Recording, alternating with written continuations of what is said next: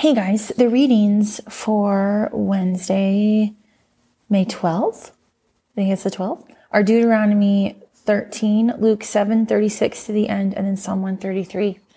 And I am going to talk about the Deuteronomy 13 passage, just the first part of it.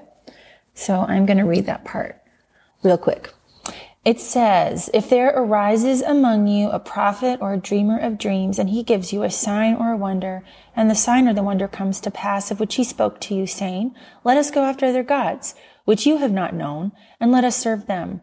You shall not listen to the words of that prophet or that dreamer of dreams, for the Lord your God is testing you to know whether you love the Lord your God with all your heart and with all your soul. You shall walk after the Lord your God and fear him and keep his commandments and obey his voice. You shall serve him and hold fast to him. But that prophet or that dreamer of dreams shall be put to death because he has spoken in order to turn you away from the Lord your God, who brought you out of the land of Egypt and redeemed you from the house of bondage, to entice you from the way in which the Lord your God commanded you to walk. So you shall put away the evil from your midst. And I think this stood out because on Monday, we talked about knowing the words of God, like having them in your home, putting them like always before you, being like really rooted and attached and grounded to the Lord and to his words. And so I think this tied in pretty well with that because it's talking, there's just those, I think 5 or 6 words in verse 2 that he's talking about going after other gods and these gods which you don't know. And talks about serving them. And I thought, well, how do you end up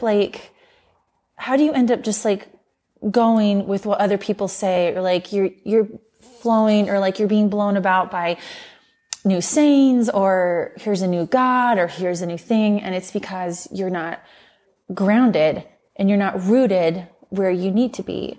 So I thought, well, if we are as a church and we are as individuals and we are as a community, if we are really pursuing and going after God and our foundation is in him and we know his words and we know him. And it talks about like walking after the Lord your God, fearing him, keeping his commandments, obeying his voice, serving him and holding fast to him. And again, I thought, well, obeying his voice, it means you know his voice. And that means being familiar with Jesus and his words and what he sounds like and what he asks of us and what we get to do for him in our homes and in our communities and walking alongside him. Like it requires this deep familiarity and knowing so that when something new comes along, we can go, you know what? That's not what I'm doing. Like I am following Jesus and I know his voice and I know his words and I know the direction that I need to be going.